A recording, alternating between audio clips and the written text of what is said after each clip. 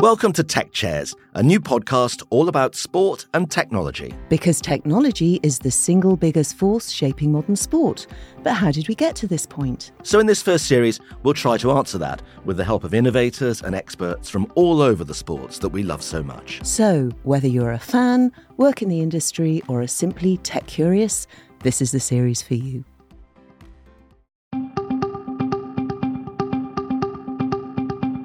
Welcome to another episode of Tech Chairs with me, Rebecca Hopkins. And me, John Inverdale. Counting down to the Sports Technology Awards on the 18th of May in New York, which is nearly sold out.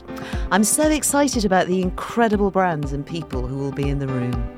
Well, this time around, it's the second of our conversations with people who've significantly changed one sport in particular, or sport generally, with their innovative thought processes, or maybe just a blinding flash of inspiration. So which one was it with Andrew Steele, the man behind DNA Fit, where genetics and exercise and sport and performance all collided as one? So, Andrew, thank you very much for joining us. And you better start off by telling us what DNA Fit is. Yeah, thanks for having me. Glad to be here. So yeah, DNA Fit is a business which I was part of the founding team astonishingly 10 years ago now. So back in 2013. And really we were trying to help people identify how their genetic makeup, how their DNA profile might affect the way they responded to exercise or nutrition and some other sort of well-being and health factors as well, so stress and sleep response, for example. So we really started the business with a kind of sports frame to what we were doing, helping people sort of hopefully improve their sporting performance. And that came partly because I was an Olympic athlete previously, and that was sort of very close to my heart. And as we grew, the people that, became users of the product and that really got benefit from us was much wider than just sport, but really at its heart, it was what I call a sort of human performance technology. But what was the moment that made you think, do you know what, we can absolutely link these two areas? Well, I won't take credit for that exact sort of flash of brilliance. So a little bit of the story for this was, so I was at the time, I was still a sort of professional athlete. I was running the 400 metres for Great Britain, and I was on a training camp in Arizona. And one day a swab arrived in the post for me, which had been sent by a chap who was actually looking to explore sort of feedback from sports people on this potential technology that he'd been working with a scientist on.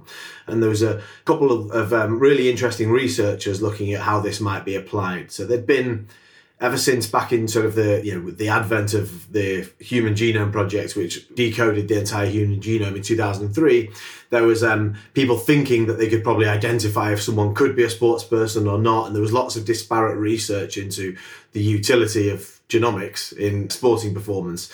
We know there are heavy genetic factors, but no one had quite sort of figured out what that utility would be in knowing that and how to do it cheaply or at scale, basically. And I was an athlete, and I'd reached a certain point in my career where I was on the way down, shall I say, from my performance sort of peak. So I did relatively well at the Beijing Olympic Games in 2008. And then I failed to make the London 2012 Games 4 years later. And this came sort of just after this reckoning where I'd had to sort of come to terms with the fact I'd missed out on the biggest possible thing that was ever going to occur in my sporting life, and figure out sort of what I was, who I was in the future, what I was going to do next. And this sort of test came at the time, and I did it with some ambivalence. Said, no problem. Yeah, I'll take this test. It was just a little swab that you did on the inside of your cheek. And I basically got a very manual sort of Word document from the scientist as a result, saying, by the way, there's a few things here. You haven't got this particular gene, which is overly common in elite level sprinters. You do have a particularly high risk of Achilles tendon injury. And there was a few other factors, and they all spoke very personally to what I'd experienced in my sporting career. And so at the time, I just wrote back to him and said, by the way, this was great, well done. If you wanted to build this out, people like me would probably like to see and gave a list of features, basically a list of suggestions of what they could do with that technology. And to cut a long story short, that ended up with me meeting a guy called Avi, who was the original founder and CEO, and we started working together, and that really kicked off the story of this business journey, which ultimately sort of eventually led to a very high value IPO listing on the NASDAQ last year in 2022 in a few different guises, but effectively a sort of 10-year journey from that start in 2013 all the way through to the NASDAQ in 2022.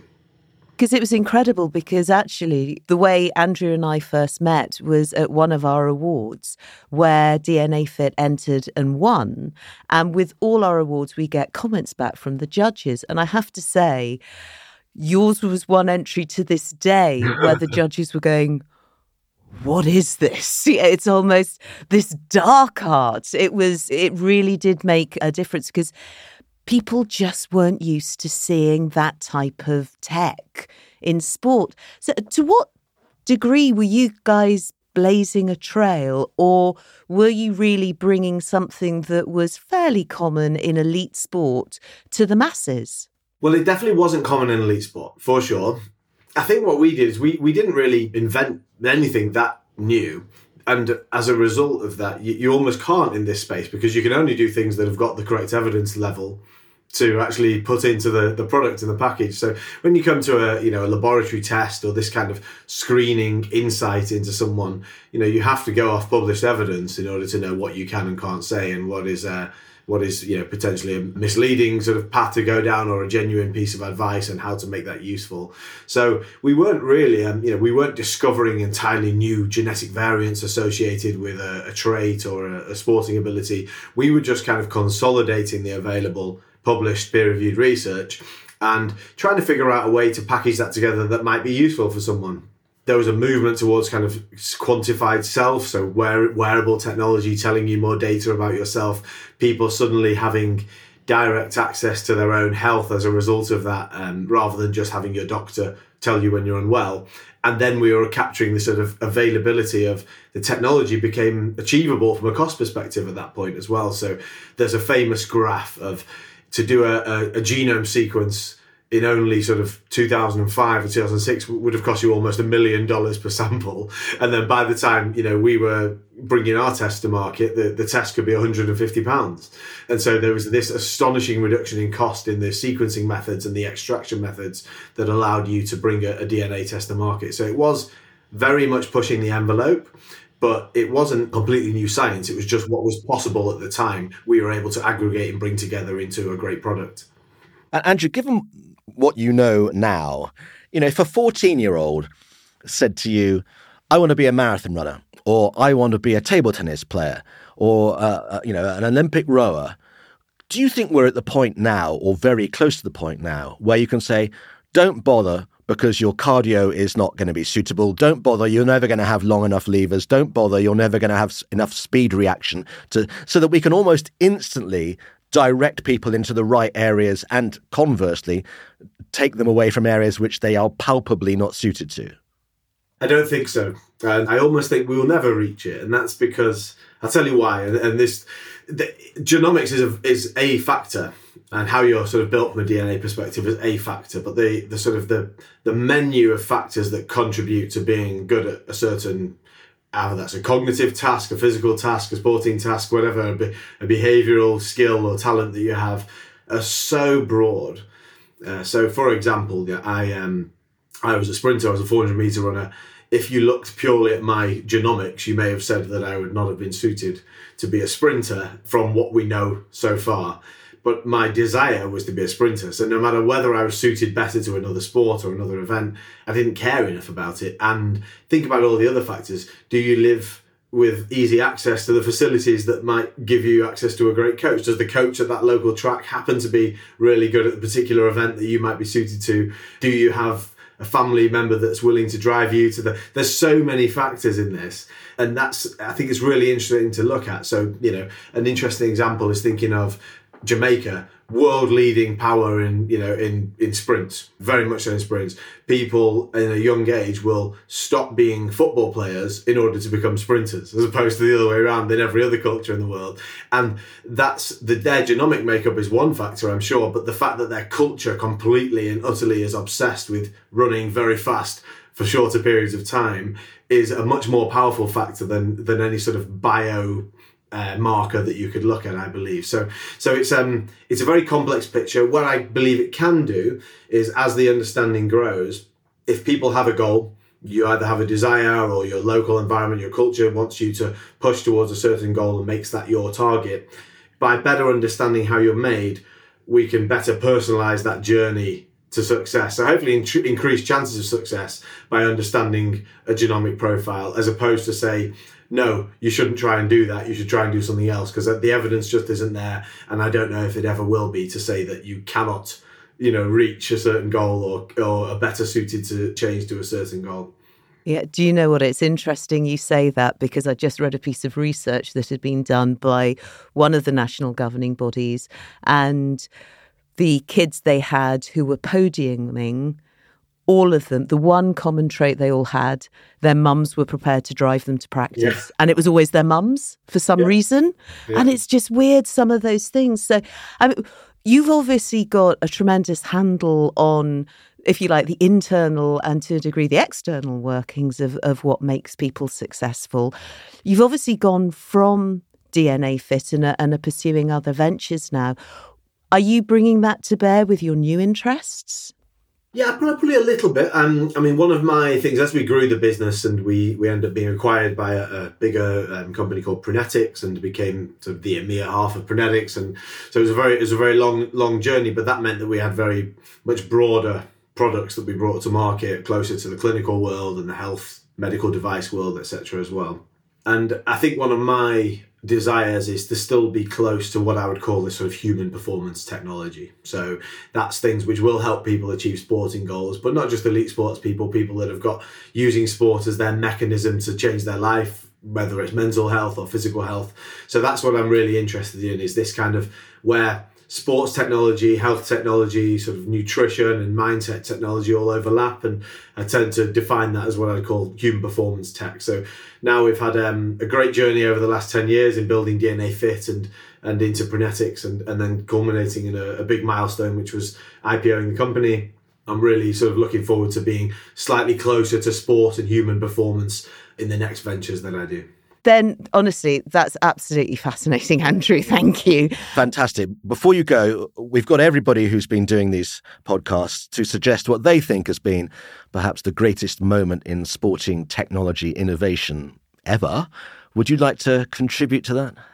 I think there's very many amazing innovations that have probably contributed. I think what I would probably say is I think there's a new dawn of sports technology, which I think, as when we look back on in 5 or 10 years, will probably be very, very more significant than we realise right now. And I think this is where you're starting to see signs of this in terms of revolutionising the fans' viewing experience of sport. So in track and field, in the last season or two in athletics, they've started to give live data feeds from the athletes, the speed they were moving at, the distance between every athlete.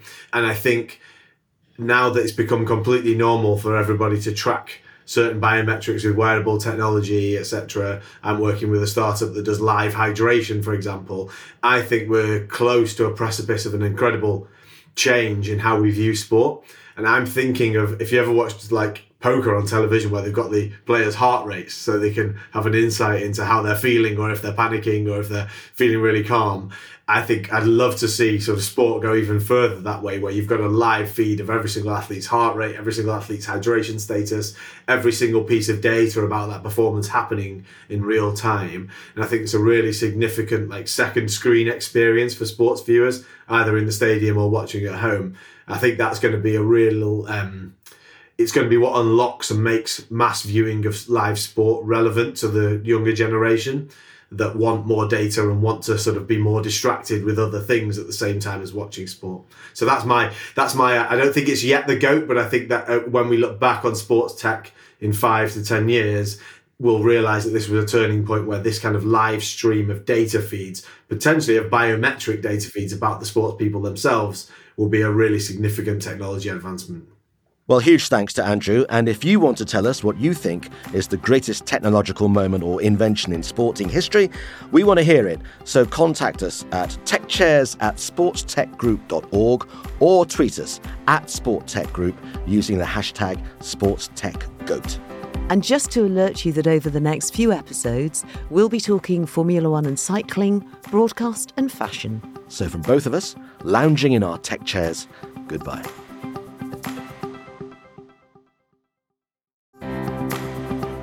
Thanks so much for tuning in to today's episode of Tech Chairs. We hope you found it informative, thought-provoking, entertaining. If you enjoyed today's episode and want to stay up to date with all things sport tech, be sure to subscribe.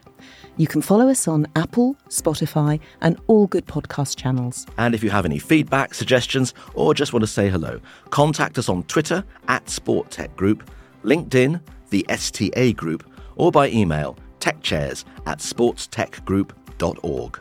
Don't forget, if you're posting on social, our hashtags are TechChairs and SportsTechGoat.